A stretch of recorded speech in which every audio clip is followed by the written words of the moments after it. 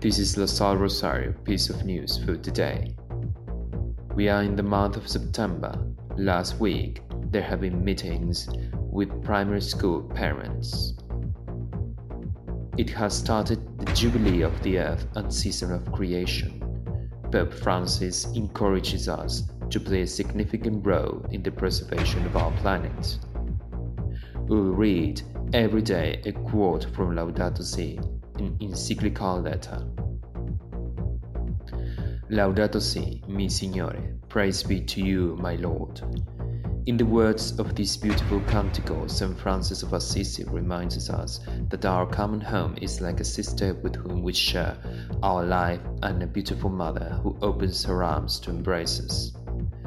Praise be to you, my Lord, through our sister, Mother Earth, who sustains us and governs us, and who produces various fruit with colored flowers and herbs.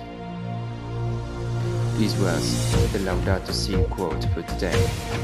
Have a good week.